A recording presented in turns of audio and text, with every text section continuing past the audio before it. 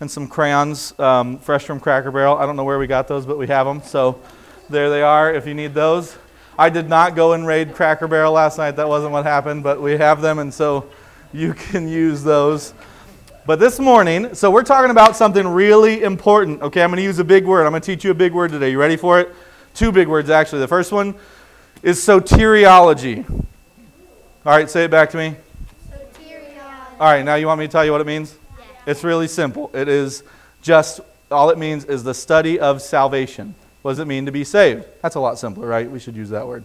But the first part of soteriology is something we're going to talk about today is justification. Another big word. Say that one back to me.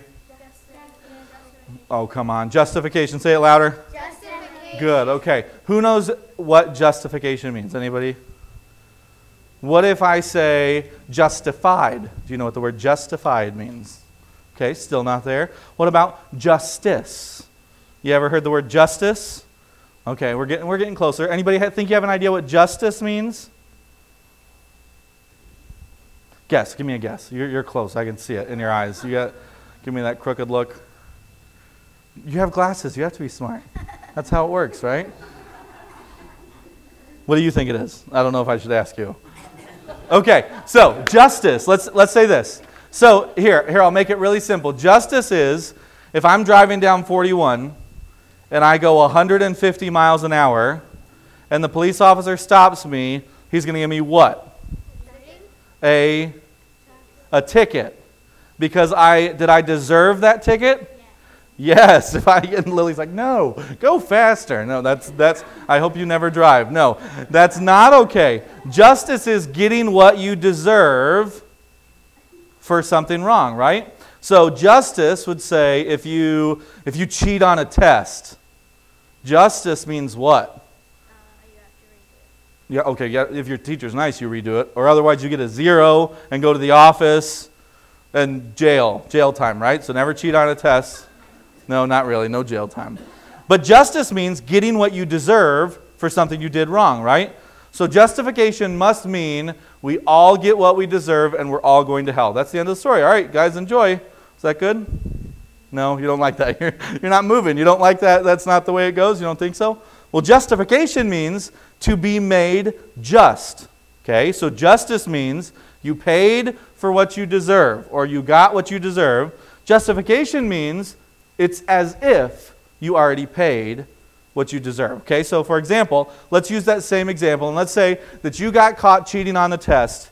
And your teacher said, well, listen, somebody came and they took your punishment. They took your 0, and instead of a 0, they asked me to give you a ring pop. Mystery pop. Oh, I think you all want the mystery pop. Let me see if I got 4 of them. I may not. You have to trade or fight over them, one or the other. I don't know. There's a gray one. All right, mystery. There we go. So, would it be, okay, so you just cheated on a test and you got a ring pop. Is that justice? No, but it is justification.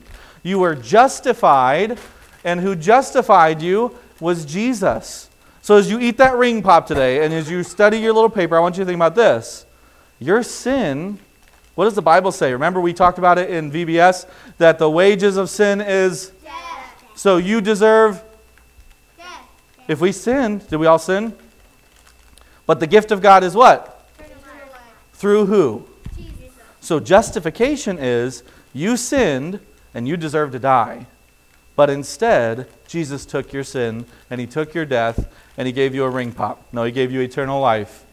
But your ring pop is to remind you that Jesus gave you a gift instead of a punishment. All right, you guys can go sit with your parents, find your seat, take some crayons and a paper. Good. All right.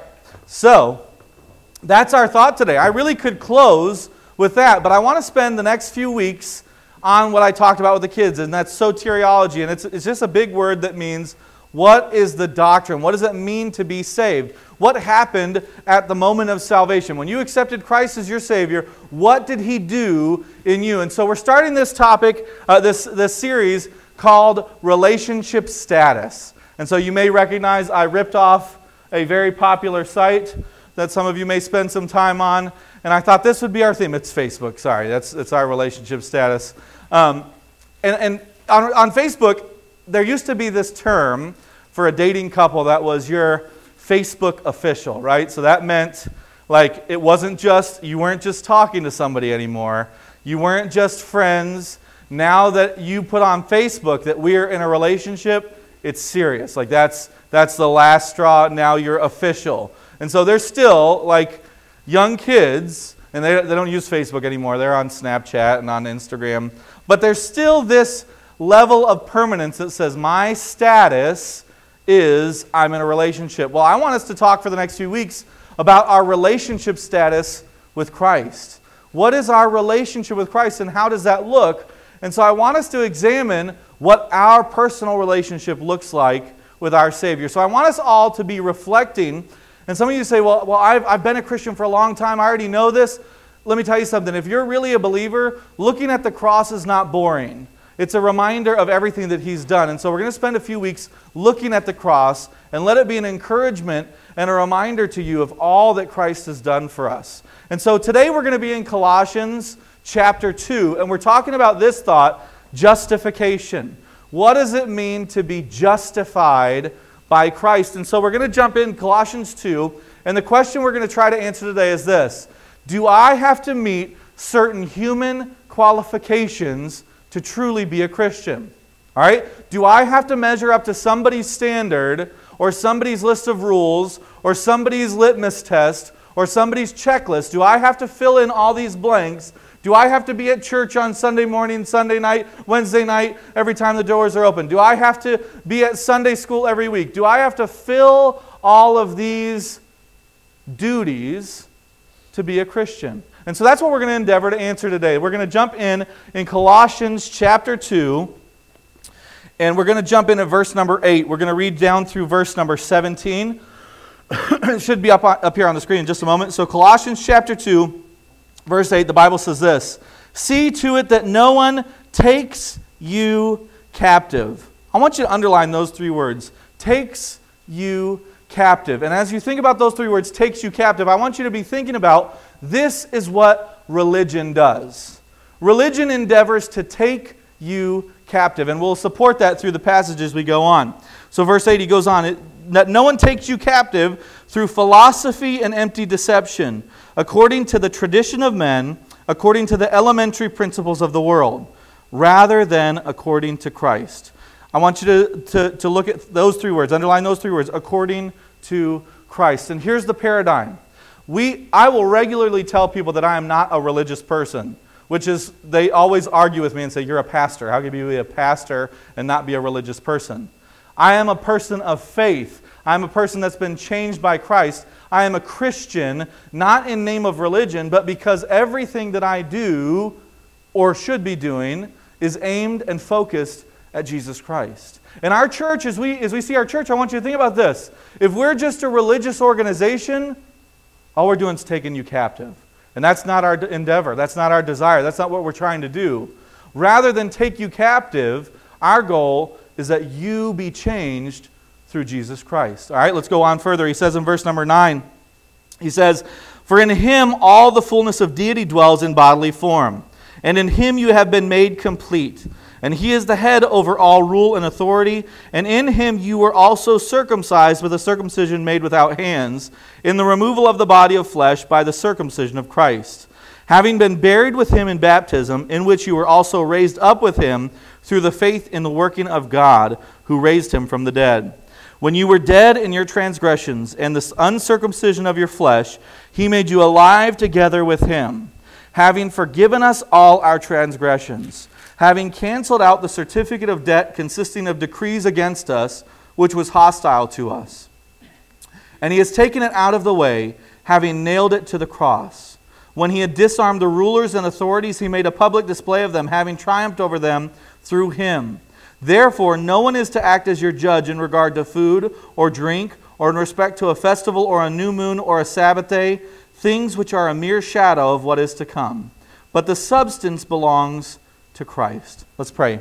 Lord, we love You. God, we thank You so much for all the things that You've done in our lives, God. Thank You so much for this church and this body of believers. And Lord, thank You that we're not just a religious organization, but rather a living organism, a body, Lord, following You and doing what You've called us to do.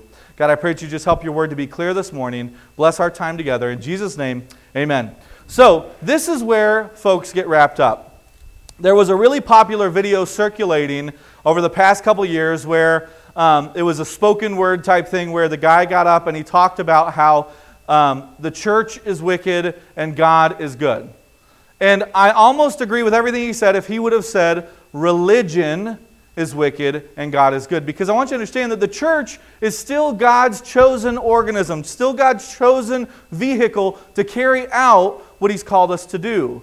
But when the church starts to be out of line is when we start to make rules and ordinances and things that are distracting from God and pointing you in a direction to follow men. And so our church, I want us to always endeavor to be pointing back to Christ. And as we look this morning, I hope that you'll see that everything we do at First Baptist, whether it's activities or children's ministries or Sunday morning service, everything we do was with the intent and the focus to bring you closer to Christ and to bring others closer to Christ and to worship Christ Himself. Because if we're doing anything outside of those three core beliefs, all we're doing is taking you captive. We want everything to focus on Christ. And so here we talk here in verse number 8, he jumps in, and I want you to understand the first thing we're going to look at is this. Religion would have you captive. Religion would have you captive. Or in other words, if you follow the traditions of men and the desires of other people, all it's going to do is to cause you to be enslaved to whatever somebody else's opinion is. If you notice something about humans, no matter how strict or how conservative or how many rules you follow, there's always somebody who follows more rules, right? There's always somebody more conservative. Or no matter how godly you try to live, there's always somebody that says the standard's just a little bit higher and you're just not good enough. And the truth of the matter is this, no matter how many good things we did and no matter how hard we tried to live a pure life, we will all fall miserably short of the glory of God outside of Jesus Christ. And so as we endeavor to judge each other and to try to call each other into criticism, we end up forgetting that all of us are inferior, that all of us are broken, that all of us are in desperate need of Jesus Christ, and without Him, we're all in the same boat. We're all failures. We're all broken. We're all needy. And so religion would have you captive. Religion plays off of that idea that I know I'm broken. And so that brokenness, they know that you know you're broken, so they're going to play off that brokenness and try to get you to give more, or do more, or be here more, or fill some blank or some box that will fill somebody else's need. You say, okay, well that sounds like a lot of stuff we do at church. Don't get ahead of me. We're going to talk about how this all fits together. But if you're doing actions, giving things, giving money, spending all your time trying to earn your salvation, all you're doing is being held captive. Because I'll be the first to tell you, no matter how much you tithe, if you don't have a relationship with Christ, you're not going to heaven. Kay, we didn't even talk about what song Kay was going to sing this morning, but she could not have sung a more perfect song. Because it doesn't matter if you're a member of this church or a member of some other church. Doesn't matter if you teach Sunday school. It doesn't matter if you are here 365 days a year volunteering your time and your efforts. If you do not have a relationship with Christ, you're still destitute and you're still headed to hell. Period. End of discussion. There is no middle ground. That is it. And so here, the idea here is that religion would continue to keep you captive. It says a few ways that people would try to keep you captive. And the first is by imposing rules. Let's look at verse number 16 here. I think this is really interesting how Paul looks at this. In verse 16 he says this, "Therefore no one is to act as your judge in regard to food or drink or in respect to a festival or a new moon or a Sabbath day." Now here's the thing. There are a lot of people that say, well, you're not supposed to judge me. Typically that's something someone says when they're doing something they know is wicked and wrong, and they don't want you to say anything to them about doing anything wicked or wrong.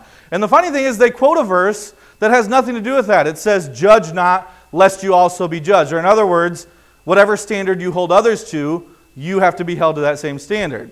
which usually applies because usually the thing that they're judging the other person about is not the same sin that they're facing. But this passage actually says, let no man be your judge. And this verse actually fits their needs a little bit better, but still doesn't say that nobody is supposed to come alongside you and encourage you to grow.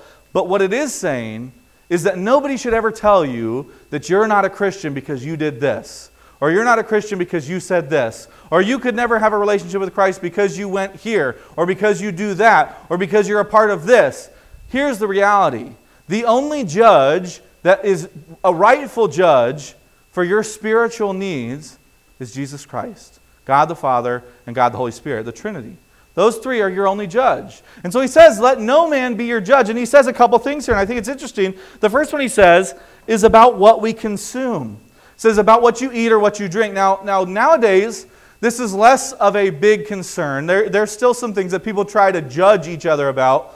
But in those days, it was like if you ate the wrong meat, if you ate shrimp, if you ate the meat that was not prepared the right way, if you ate certain different grains, if they were mixed in the wrong way, any of your food, if it was prepared in the wrong way, according to Jewish custom and Jewish law, that made you unholy or unclean.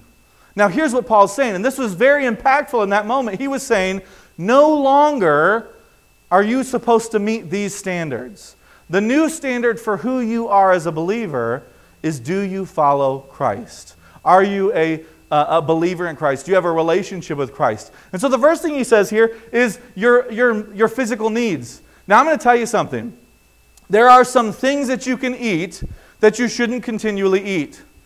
I am a model of these things you should not eat, that you cannot continually eat. Now, just because I ate a lot of McDonald's does not mean that I'm going to hell. It just means I'm not in good shape, right? There's still benefits and negatives to what you eat and what you consume, what you put in your body. Nowadays, I would even focus more, as far as the consumer side of thing goes, what you buy and what you watch and what you listen to. There are important ways that we should consider what we are consuming, whether it's good for us spiritually, whether it's good for us physically, whether it's good for us mentally. But let me be very clear. Never will you come to this church and I will blast some movie or some music or something or some food or some substance, because here's what the Bible says. You are not judged by what you consume, but rather because of Jesus Christ. So the first thing he says is that some people will try to keep you captive because of what you consume, the things that you do, what you do in a physical basis. Now, it's funny because Paul later says these things are going to pass. Or in other words, what he was saying in very clear terms in those days is you eat it, it passes through you, and it's gone. Why would that be something that makes you unclean or makes you wicked? He goes on further, he says, or your new moons, or your Sabbaths, or your feasts. And these were religious performance. So the first thing, it's not, don't let somebody impose rules about what we consume. The second thing is about our religious performance. All right, so we don't have new moons, or Sabbaths, or feasts anymore. I guess you could call our Fifth Sunday potluck. That's kind of a feast, I guess. But there's no religious tie to that anymore. In those days, there were meals and holidays that they celebrated in remembrance of things that Christ had done. For example, Passover was a remembrance of when Christ caused the angel of death to pass over the homes of the believers, the homes of the Jews, the ones that were true followers of God. So they had a meal and they had a celebration to commemorate that so that that teaching would carry on. Now, I think it's important what Paul says is that these things were all a shadow of what is to come, and Jesus was the substance of those things. And so he says here, he says that these things that you are being judged by were all just supposed to point you to Jesus Christ.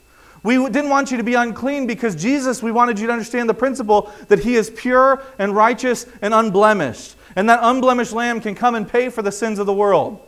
We didn't want you, we wanted you to celebrate these new moons and these feasts and these different holidays that we did because we wanted you to remember that God has provided for you. But the last providence, the most important providence, the ultimate providence that God provided for us was Jesus Christ, the Lamb of God, who takes away the sins of the world. And so what he's saying here is when Jesus came, he didn't cancel all of that, but what he did was he completed all of that. The need for signs, the need for miracles, the need for all of these things that passed away when Jesus came was wiped away because we have the Messiah. He has come. He has forgiven our sins. He has changed who we are. And so the key is this. If you're continuing to look at the shadows, if you're continuing to put your faith in sacrifices or in feasts or in new moons, here's what he was saying. If you're putting your focus on religious performance, you've missed the boat. Because when Christ came, religious performance isn't the key anymore. When Christ came, doing rituals and having feasts and sacrificing, those weren't the key anymore, because what he did ended the need of any more sacrifice, ended the need for any more work. His work was the final work that needed to be done to forgive sins and to give us salvation. And so here he says that they'd impose rules about what we consume, about our religious performance, and we need to understand that these rules and rituals, like I said, were a picture of Christ to come. Letter B here. The second way that people will try to enslave you or hold you captive is this: by emphasizing human traditions. Verse 8, here's what he says. He says, "Let no man take you captive."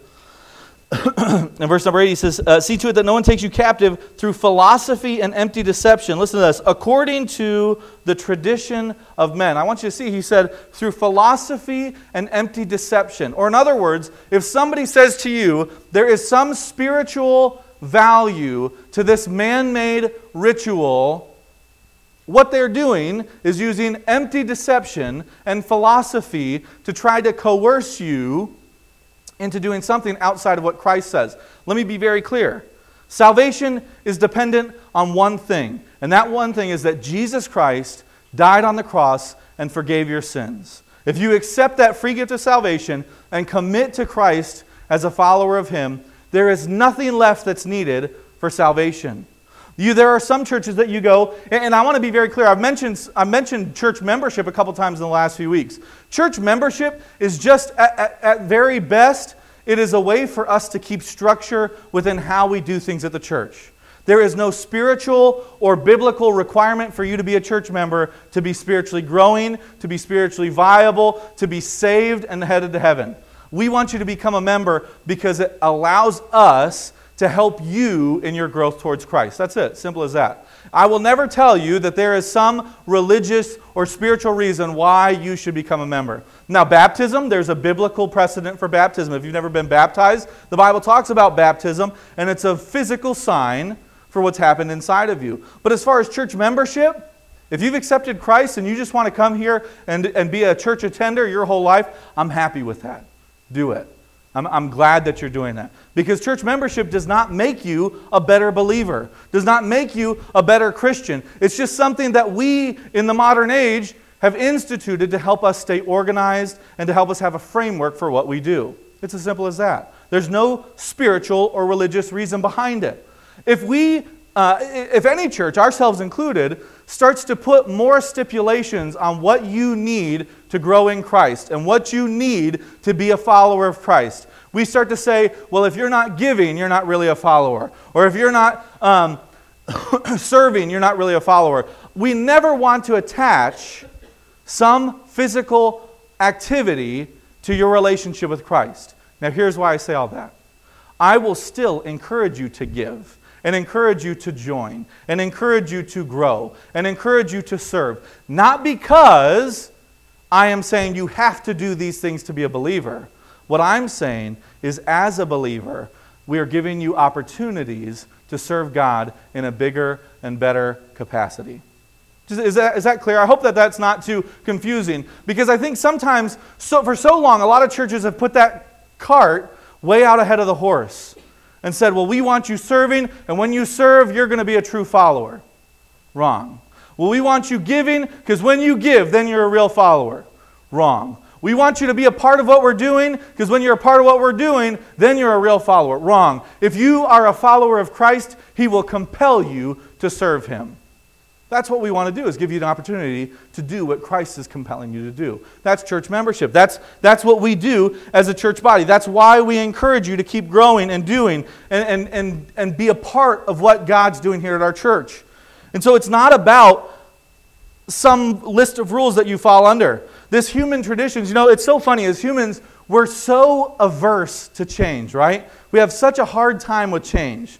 Whether it is the color of the carpet or even a website. How many of you notice if a website changes and they move like a button and you're just ticked off? Like, you move that button. Where in the world is the button that I push? I just came here to pay a bill. Now I got to search through the whole page. I'm not even paying. I'm going to send a check. How many of you have done that? I've done that. I've been there. Just call them mad. Who moved your button? Like the lady on the phone has any idea. Sir, what button are you talking about? I didn't move it. But the point is, we can't stand change. Now here's the thing. Is it usually because the change is bad? No. Is it usually because the old way was better? Not really. It was because we were comfortable with the way that things were. We were comfortable with the way that things had been. And this change represents an uncomfortability about what we want to be doing. Now let me tell you something. This is not me. This is not my rule, because I'm human too. I don't like change much either. But I have very rarely been used by God in a situation where He first didn't make me really uncomfortable. Where He didn't first choose to put me in a situation that I was really uncomfortable. Let me tell you why I think He does this. Because if not, we get so tied to human traditions. We think that our way was the answer. Okay, so I'll give you a personal example. This one hits home. I came here as youth pastor almost 2 years ago. And I had been a youth pastor for 10 years. And when I came here, I came not pridefully, but with confidence that all the things that I had ever done before in youth ministry were going to continue to work. And I'm not bragging about things, but God had used things that we did in other churches to see groups double and quadruple in size just because we did some events and did some different things. And I said, well, we're going to get to this church and we're going to do those same things, and God's going to quadruple it, and then that's it. That's how it works. That's what we're going to do. And so at 1 year, I can remember having a conversation with Carrie, and Carrie walks in and she's like, yeah, there's still like 4 kids here. That's good. Like she's super positive, so Carrie's always like, yeah, there's 4 kids here. This is awesome. These are great 4 kids. I love these 4 kids. I'm like, I do too. And I guess she could just pick up on that I was kind of like, man, we have been doing so much stuff, and it's just still 4 kids. I love these 4 kids, and I care about these 4 kids. But God, where are these other kids coming from? I want to reach more kids. I want to reach more teenagers. How can we reach more? And it occurred to me in that moment, God didn't audibly speak to me, but in that moment, God convicted me that I had been doing everything my way. It had been the Church of John, the youth group of John. It's going to do everything that worked before, continue to do the things that worked before. And I just had to humble myself and say, all right, God, open the doors, whatever you want me to do. I know nothing. You figure it out. I'll do what you tell me to do. A week later, I started coaching the YMCA, got involved at the YMCA, and I'll tell you now, this last Sunday, what did we have, 16 or 18 kids? It is 0% of my experience that brought any of those kids into that youth group. Because never before have I run a youth group at a picnic table outside of the YMCA. I've never done that before. There's no book that says, first, find a good picnic table. Sit in the hot sun in Florida. Kids will flock to you if you do this. That's not the way they say to build a youth group. But God wanted me to remember that it wasn't my way that was working. It wasn't because back-to-school bashes were so amazing. It wasn't because I was such a cool, bald, old fat guy. That's not what was bringing kids to church ever. It never was. It was always Him, and He had to remind me that I could just still follow what He's doing. You know what? I've been a pastor for over 10 years now, and right now, like this moment in my life, I am more dependent on what God wants me to do than probably any time in the last at least 5 years. Because maybe I'd learned to coast. I'd learned to do it my way, and my way was working, and so I stopped leaning on Him. Let me tell you something. God sometimes will make you uncomfortable because He needs to remind you that it's not about human traditions. It's not about the way that we've always done it. It's not about what we're comfortable with. And so I want to remind you, over the next few months, over the next few years, as God changes things and does things in our church, and things that you used to love maybe don't happen anymore at our church. Maybe we don't meet on the same night, or maybe we don't have the same exact activities, or maybe we do Sunday school a little bit differently, or maybe the material is just a little bit different. I want to encourage you to remember, it's not about man's traditions. It's not about staying comfortable. It's not about coming and being a part of some club. Let me tell you something. There's a lot of clubs around Sarasota, around Osprey, around Venice. There's a ton of clubs that you can go and join. This is not one of them. We are endeavoring to reach people for the cause of Christ. And if we're really going to do that, we've got to follow his lead. Let me tell you something. I can't guarantee it. I'm not predicting the future. I'm not a psychic here, but I'm going to tell you, everywhere else I've been, we had to get a little uncomfortable before he would start blessing. And I have a feeling that the same thing will be true here. And so as that uncomfortability comes and you start to say, man, this is not the way it used to be. I don't know if I like this. I want to encourage you to remember that Christ is in the driver's seat and let's let him be in control. All right, so it's not about men's traditions. That's another way that they would have you captive. It's not about focusing on worldly things or the things of earth. So he goes on and he talked about men's traditions, and he goes even further. He says, listen, it's not about anything we can see or touch or feel. This is not what Christ came to do. Is not to make you comfortable in a classroom or to make you feel good because you came to a building. Christ has more in store than just what we've already been doing. He has more for us. And so it's not about that. He goes on further. The last thing, don't let anybody hold you captive by requiring that you be good enough. Let's look at verse number 13. Verse number 13. Here's what Paul says in verse 13. He says, when you were dead in your transgressions and the uncircumcision of your flesh. Listen to this. It says, you worked really hard and fixed yourself, and now you're a good person. Right? Everybody see that? That's in your Bible too? Wrong. That's not what it says. It says, he made you alive together with him, having forgiven us all of our transgressions. Hear what he says. He says, you were dead in your sins. And it wasn't some process of you becoming a better person. It wasn't you following some set of rules. It wasn't you giving enough to the church. It was only because Jesus Christ made you alive with him. We are conformed to his death. We died to sin. We died to self. But we're also conformed to his resurrection. He's made us alive. So let me tell you something. If somebody says, well, you're not good enough, you can confidently say back, neither are you. Now, I depending on how big they are or who it is, I wouldn't suggest the pointing of the finger, and also maybe say it in a nicer voice or a nicer wording, but that's the reality. If I ever say to somebody, you're not good enough, remind me, neither are you. Because every single one of us fall way short of the standard of Jesus Christ. And that's why he came to die on the cross for our sins. Let's go on further. So first, religion would have you captive. Number two, I want you to see this, that Christ has all the power. So religion would have you captive and would have you follow rules and would have you do things to try to earn your salvation. But Christ wants you to be reminded that it's all up to him.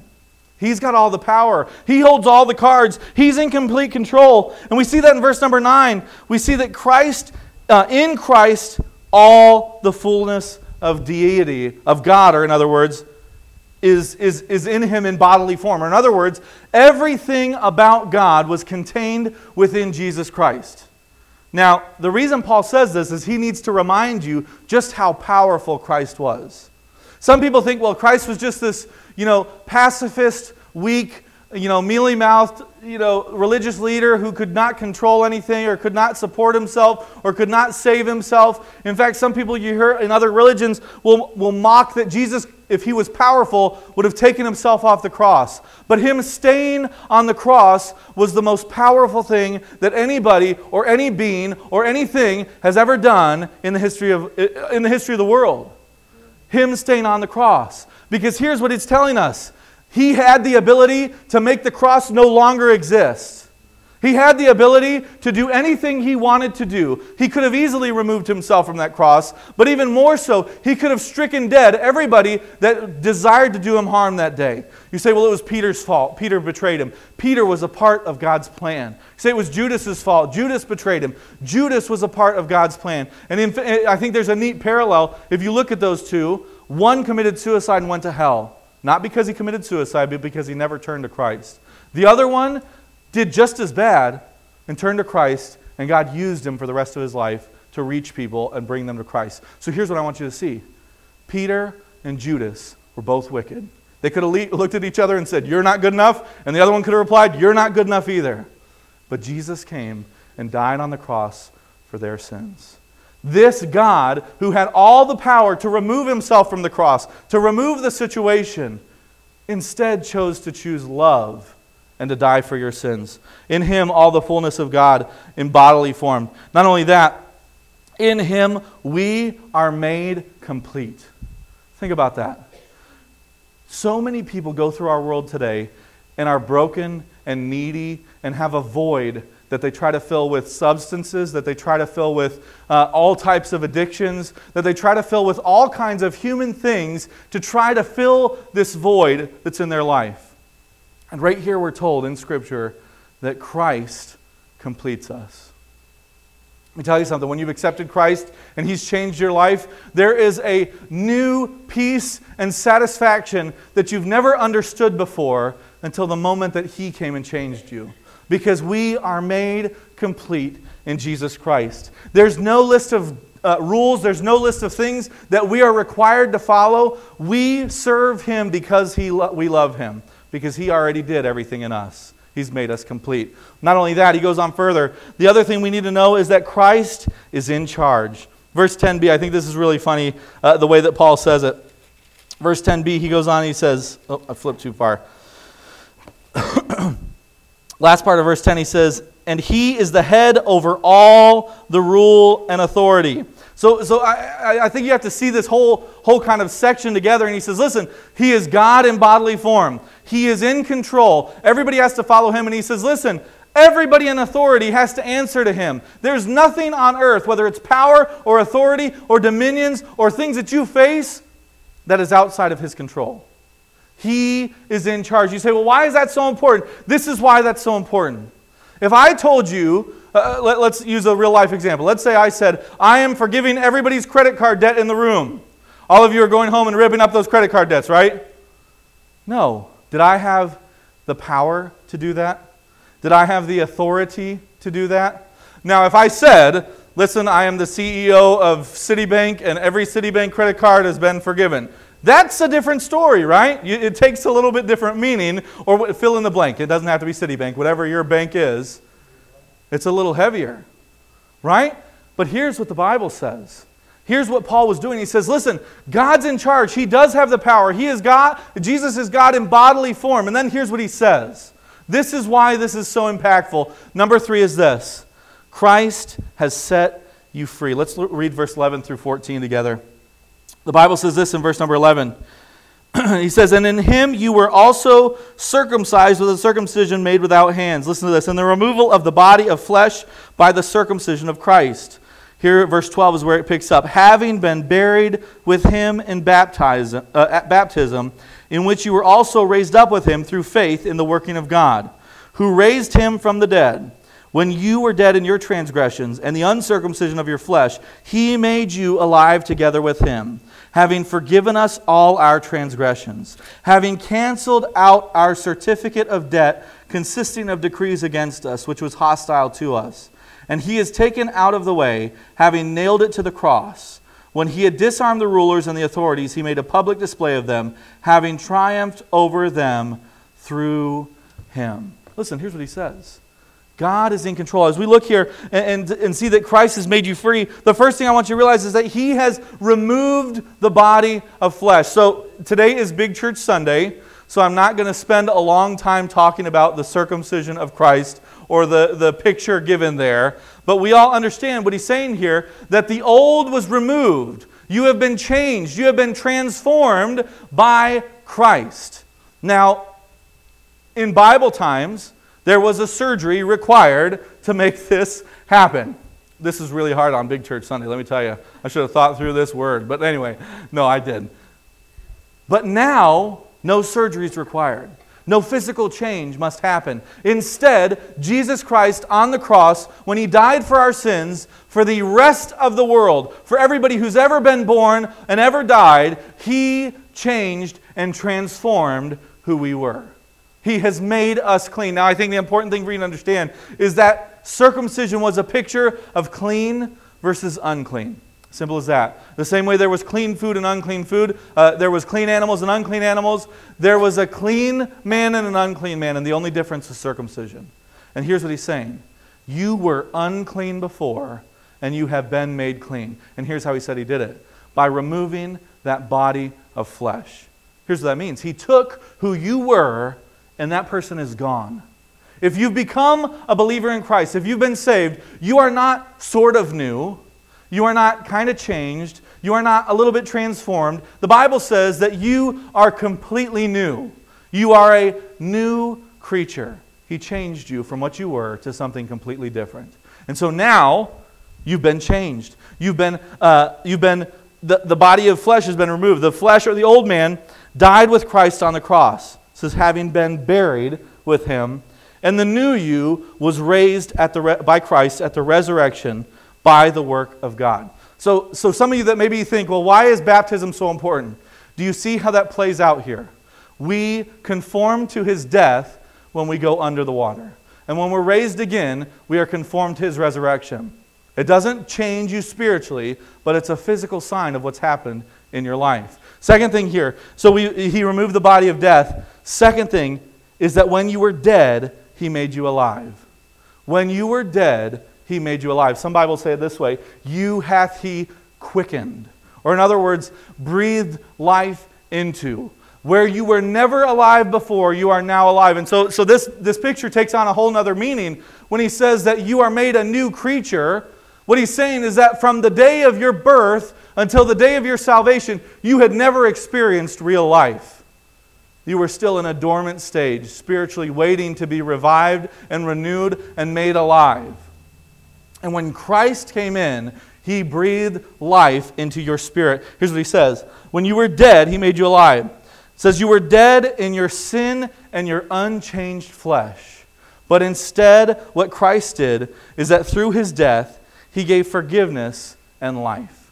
So your unchanged flesh was changed.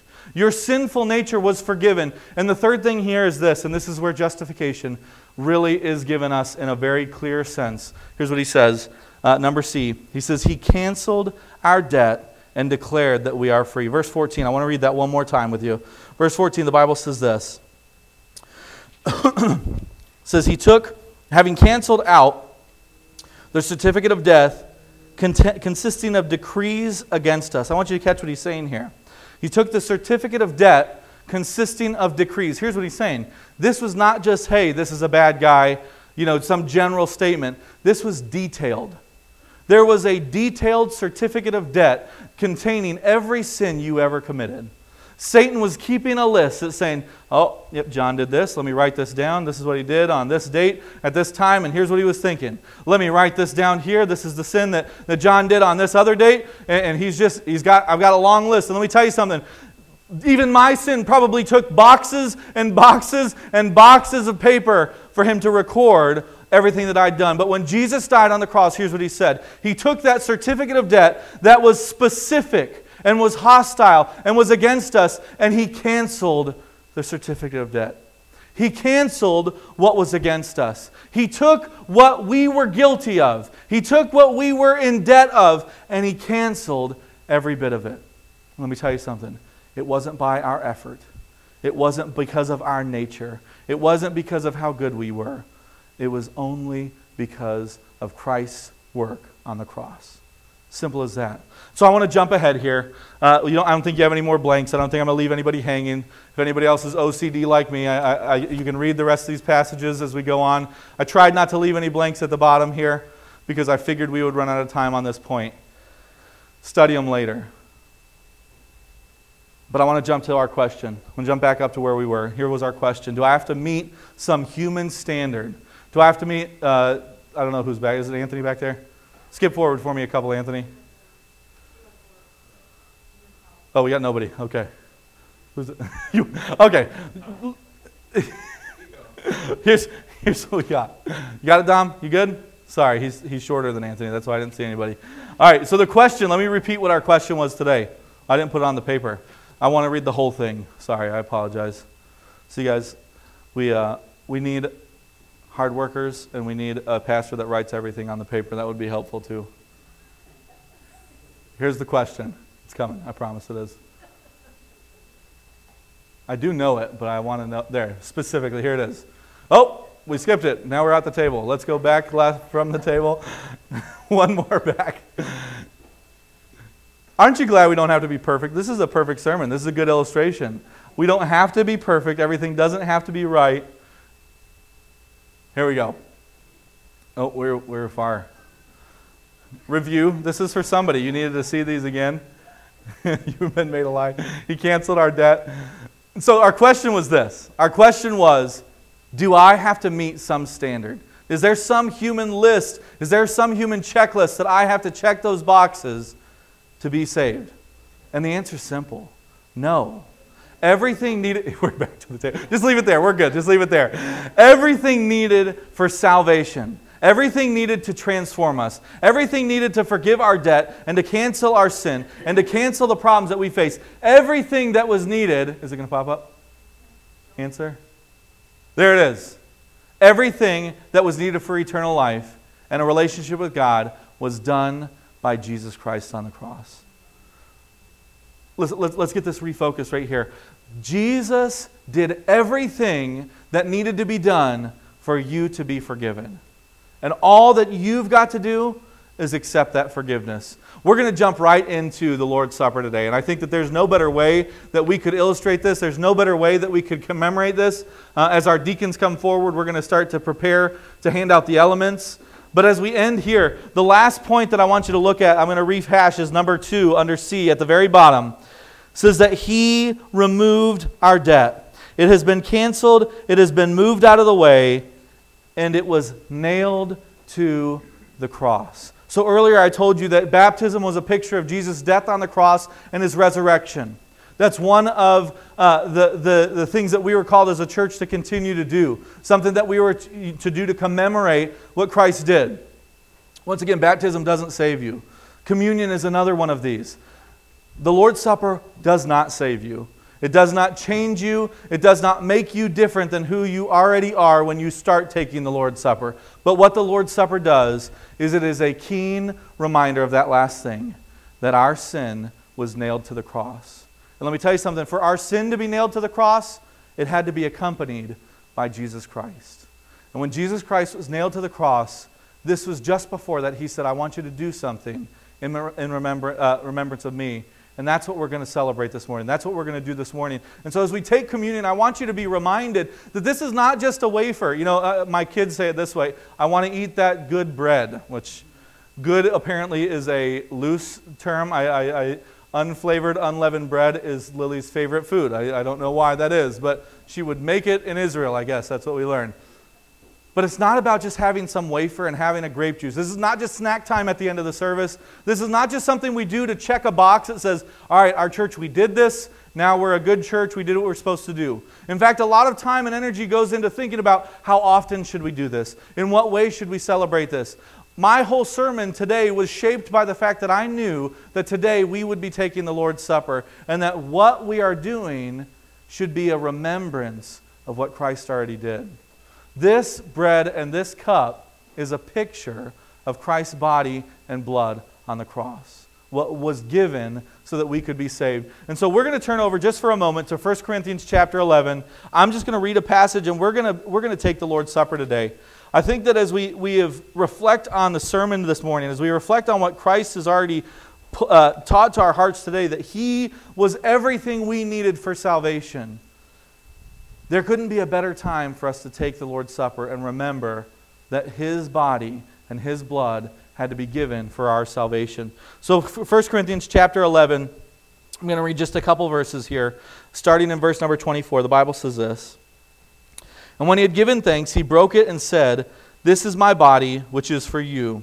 Do this in remembrance of me.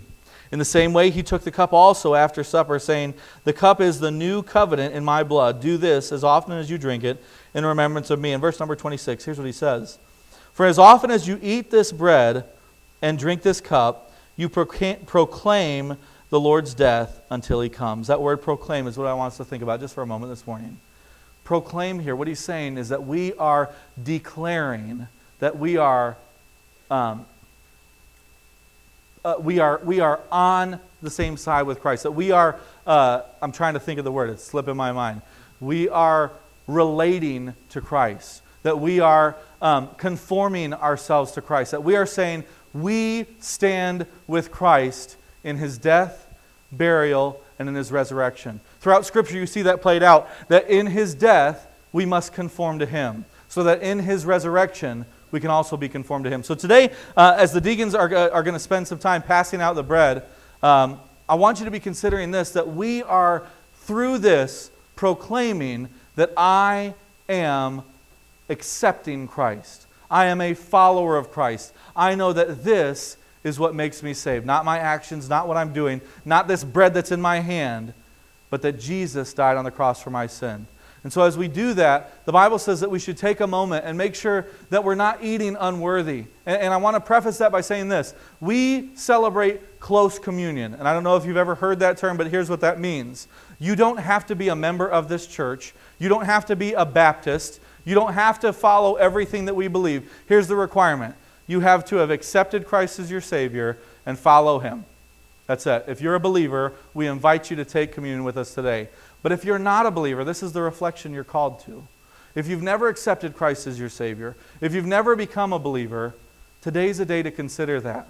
Don't take the cup, don't take the bread just because everybody else is doing it. This is us outwardly saying, the same way as baptism, I relate and am conforming to Jesus Christ and his death. Wayne, before we pass out the bread, would you pray for us? Lord, just as Pastor John's sermon today, you paid a price for all sinners, Lord, and you paid a price that we could not pay on our own. And we just do this today in remembrance of what you did for us. In Jesus' name, amen. Amen.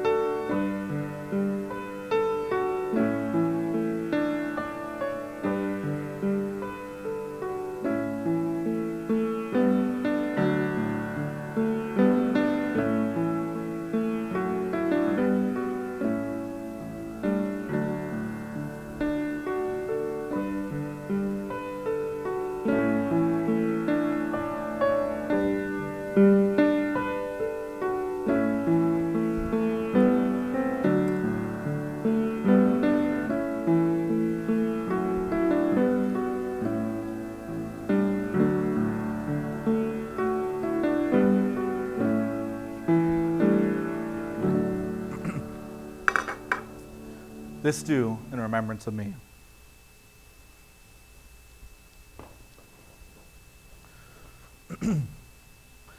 Verse number 25 says this, "In the same way he took the cup also after supper, saying, 'This cup is the new covenant in my blood. Do this as often as you drink it in remembrance of me.'" Wayne, Don, I was going to give you we're going to double up today. You'll do it. Don, will you pray for as we hand out the cup? Dear Heavenly Father, we thank you for this privilege and this honor to be able to participate in something so powerful as this remembrance of you. We thank you, Lord, for the opportunities you give us each and every day. We ask, Lord, that as we partake of this cup, that we use it and really understand its meaning and giving it all back to you. In Jesus' name I pray.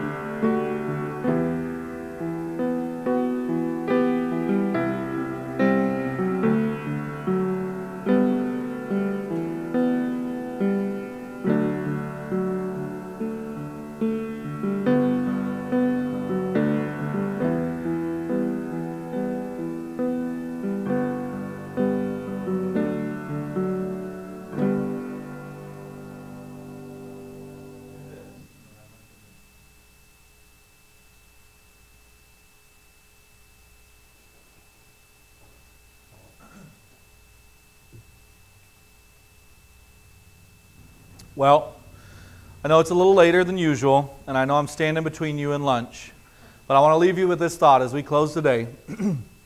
If you sat here today and said, "Man, this justification stuff, this the body of Christ, all of this is just so foreign to me, I don't understand it," I invite you. I'm going to stay and hang around. Catch me and let's talk about it. Let me answer some questions for you. I'd love to do that. But for those of you that are believers, as we go through this week, let this be a reminder. Listen, our service this morning was a reminder that we don't have to be perfect. Things don't have to go just the right way. And in fact, as we carry out through our lives, Satan wants to use your desire for perfection against the testimony that you can have for Christ. And so as things don't go your way this week, and as things get difficult this week, and as you face adversity and trials and tribulations and struggles, remember that you are proclaiming the death of Christ through your life, and also proclaiming His resurrection in the change that's been made in you. You are dismissed.